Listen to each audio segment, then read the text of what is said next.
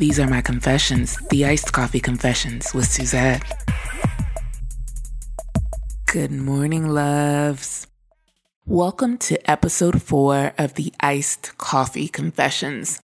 This likely feels like the WYD text version of a podcast. I'm so sorry, y'all. I feel like Aaliyah, it's been a long time. I shouldn't have left you without a dope episode to listen to. I'm gonna stop. Corny. But anyway, I know it's been such a long time since I have done an episode of the Iced Coffee Confessions, but I'm here. And I appreciate those of you who have tapped me on my shoulder like, when is the next episode coming? Going through a really interesting period of self-reflection and really thinking through some next steps, both personally and professionally. And so I had to do a little bit of stepping back to really make sure that the lanes were clear in terms of me being able to really think through some things. But I'm here. I'm back. We're doing this. Episode 4, live and direct. Thank you for your patience. I love y'all. I'm sorry. If this was a 90s R&B song, this is the part where the beat would drop. And, I might put in a little, hoo yeah. Anyway. I'm so excited to be back doing episode 4 with you all. And it took me a second to be like, where do I pick up? Do I start something new? And I actually was like, you know what? We are going to finish the conversation that we started way back. When I started part 1 of the conversation about getting my eggs frozen. I think that would be a good starting place, and then we can go to some other places in the other upcoming episodes. And so diving kind of right back in, I would say that the egg freezing process is probably one of the most humbling things I've ever been through in my life. Mind you, I've had 4 other surgeries, and while I wouldn't say that egg freezing is technically a surgery, the amount of thought, the intensity, the amount of times you go into a doctor to get an intrauterine probe to count and measure the size of your follicles, it's just extremely humbling. And when I think back to my very first consultation, I went into the office and told my doctor, I was like, listen, I'm getting old. I need to freeze my eggs. And he looked at me, he was like, you're not old, but we can freeze your eggs, right? And I think the thing that's really important to understand about the egg freezing process is they literally don't just throw you onto a table and put your legs in stirrups and say, go. There's a lot of education, I would say, that happens on the front end in terms of really helping you, 1, understand the options, 2, really make sure that you're clear on what the changes to your body may or may not be, 3, to ensure that you really understand what it means to give yourself injections. And 4, it is a time commitment. And so I walked in with the mindset of, I want to get this done as soon as possible. And as soon as possible still took almost a month to get through my first cycle of egg freezing. And I'll say the thing that people also, I think, maybe have a misconception about is the fact that like egg freezing is kind of like the be all end all. My doctor actually was like, my preference would be for you to try to get pregnant normally, because egg freezing is still so new that they don't know what the longer term effects are on a child, right? And so like egg freezing is maybe like 20, 30 years old. And so those millennial babes, the first round of frozen eggs are still making their way through life. And so there is not like a long extensive history about health effects and what it ultimately means for a child that is born that way. And so my doctor was straight up. He was like, my preference would be that we try to have babies naturally, and you're still young enough to do that. I think that was reassuring to me that I hadn't let my eggs completely turn to powder, right? Like maybe at some point, if I decided to try for a natural birth, that I could do it, and that freezing my eggs would be kind of a backup plan. And so after we had kind of that initial talk through consultation, we went in and he counted my follicles, and it's crazy, right? It's actually really, really nerve-wracking to sit there and be looking at the insides of your pelvis on an ultrasound machine and to watch a doctor start counting. And, he's like 1, 2, okay, 3, 4, 5, 6, 7. And I'm like, okay, on one side. And then he's counting the other side. And I'm like, oh my God. Am I okay? Do I have eggs in there? What's going on? What does it mean? And after our first kind of consultative ultrasound, he saw that I had 19 follicles, which he was like, I'm above average. That's great. I'm in good condition to be ready to begin the process for egg freezing. So we began the process. I will say that it is intense from a place of you then have a nurse practitioner that like kind of maps out your schedule for the next period of a month or so. And so I started at the end of January with the goal of being able to retrieve by mid-February. So my schedule is pretty rigorous. So I literally felt like I was going to the doctor every other day, although it might have been like 2 or 3 times a week. And then the closer that you get to triggering so that you're maturing the eggs so that they can be prepared for freezing, the more frequently you go. So I believe that week I probably went in about 4 times, right? What I will say I have a new appreciation for is actually, and I think I mentioned this, the cost of the medication, but then also giving myself the medication. So I became, I will say, probably like my own episode of Grey's Anatomy. Like I had gloves. I had my like setup in the bathroom. I'm like measuring like shots to make sure they're perfect.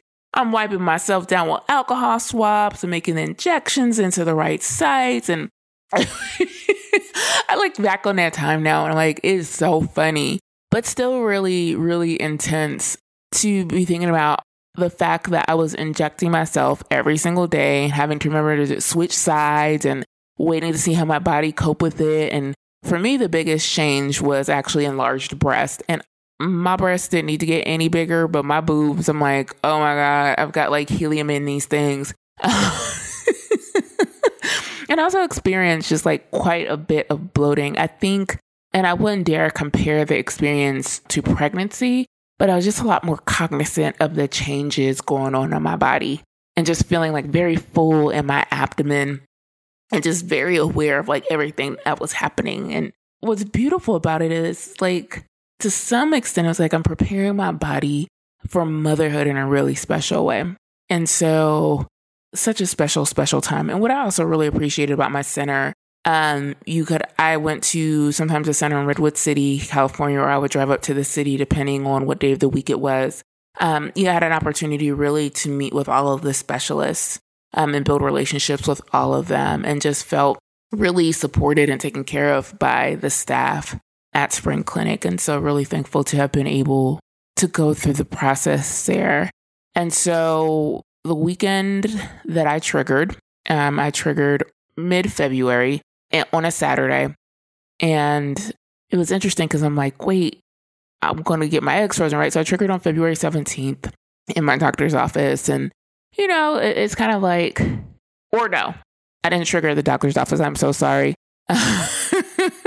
You go to the doctor's office, y'all, and they tell you what time to trigger. So I triggered that night, on the night of February 17th. And I'm sorry, I was just processing that last doctor's appointment because it's exciting. They take like your blood and they're looking at your hormones and they're like, okay, you can trigger today. And just being a little overwhelmed by the fact that like we were beginning the process of maturation so that the eggs could be frozen. And then I went in on the morning of February 19th to have my eggs frozen. So the biggest question that I have gotten is, are you awake when this happens? What happens during the process? You are not awake. So they actually give you anesthesia, mild anesthesia, so that you're knocked out as the doctor goes in to retrieve the eggs. Then you go into the recovery room for about an hour and a half. And then you wake up. Now, what I will tell you is, again, I've mentioned this before, I've had 4 major surgeries, and waking up from egg retrieval is by far the worst pain I've ever woken up from in a surgery of my life. I literally opened my eyes and all I could say was, wait. Now, I want to note that everybody has a different experience with that pain. I personally would love for a doctor to give me some like Percocet, like some 1,000 level ibuprofen, like something that like maybe put a pain pump in there. That's what I've had for other abdominal surgeries.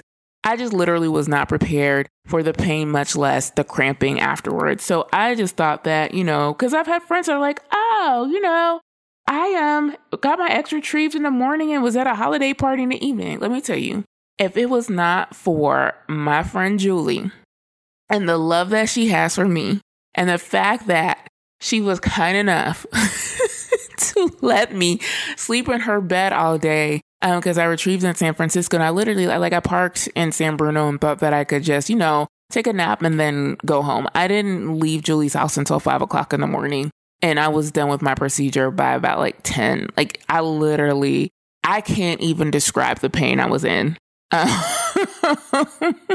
There were moments when I was like, why did I do that? There were moments when I was like, I've never felt the intensity of gas that I am feeling right now in my life. There were moments when I was like, I ain't never had no periods this bad. There were moments when I was like, the children that I have frozen cannot go back where they came from. We're going to have to get a surrogate because I can't do this kind of pain twice. Again, I don't want to equate it to pregnancy. But I was like, okay, future babies, this was fun. We're going to have to find you somewhere else to cook, right? And, I've thought some more about doing a second cycle. First cycle, we were able to get 12 eggs and 10 of them were mature, which is really, really exciting because the other thing I have to own, I took birth control longer than I was supposed to. So they were thinking they might have to wait longer to trigger. And fortunately, my levels were at the point where it was fine to still trigger. But I will say it's really, really important to pay attention to all of the instructions and the calendar and the instructions on the calendar because I was still taking birth control. And they're like, you were supposed to have to stop taking birth control 5 days ago or 10 days ago. It was anyway, Suzette didn't read all of the instructions. Nevertheless, what I will say is it was a special experience. I feel a level of satisfaction, of joy, knowing there's some potential and possibility there. I know that my specialist in particular prefers that you have 20 eggs just so that you can guarantee that you get one child out of it, for a number of different reasons, how the eggs react to sperm, how they live on. There are a number of competing factors to determine whether or not these eggs will get fertilized. Just the mere fact of knowing that somewhere out there, a piece of me is waiting for the possibility of becoming life just feels really, really special. And so that excites me. It makes me happy. I know my mother is like, are you using these eggs in the next year? And I'm like, God, I don't. Who the daddy, mom? Who is the daddy? I don't know. I've been thinking a lot about how to introduce my eggs into the conversation. Should they come into a conversation when dating? I would want to let a potential partner know, especially if we got far enough down the path of building something, that there are some eggs in San Francisco that I would at some point like to use. The other thing, so pausing here for a second, the other thing that you should know about egg freezing is that you actually have some designations that you have to make, some legal designations. And so the first was I had to make a decision about what would happen to my eggs if I died. And y'all, that was crazy. Thinking about leaving this earth before I got an opportunity to even think about using those eggs and what would happen to them mess with me for a few minutes. I was like, crap, what would I want to happen to these eggs if I died? And so I decided that if for any reason I leave this earth unable to use those eggs, that they should be donated to a family in need, which makes my heart really, really happy that a piece of me would still be here, even if I am not. The other designation you have to make is what happens if you just never have to use your eggs. And so I believe I said that they would be donated to science. And the last kind of designation you make is what would you do with your eggs if you for some reason can't pay your Cairo bill? And I was like, destroying them. Yeah, I ain't gonna use my eggs if I can't use my eggs.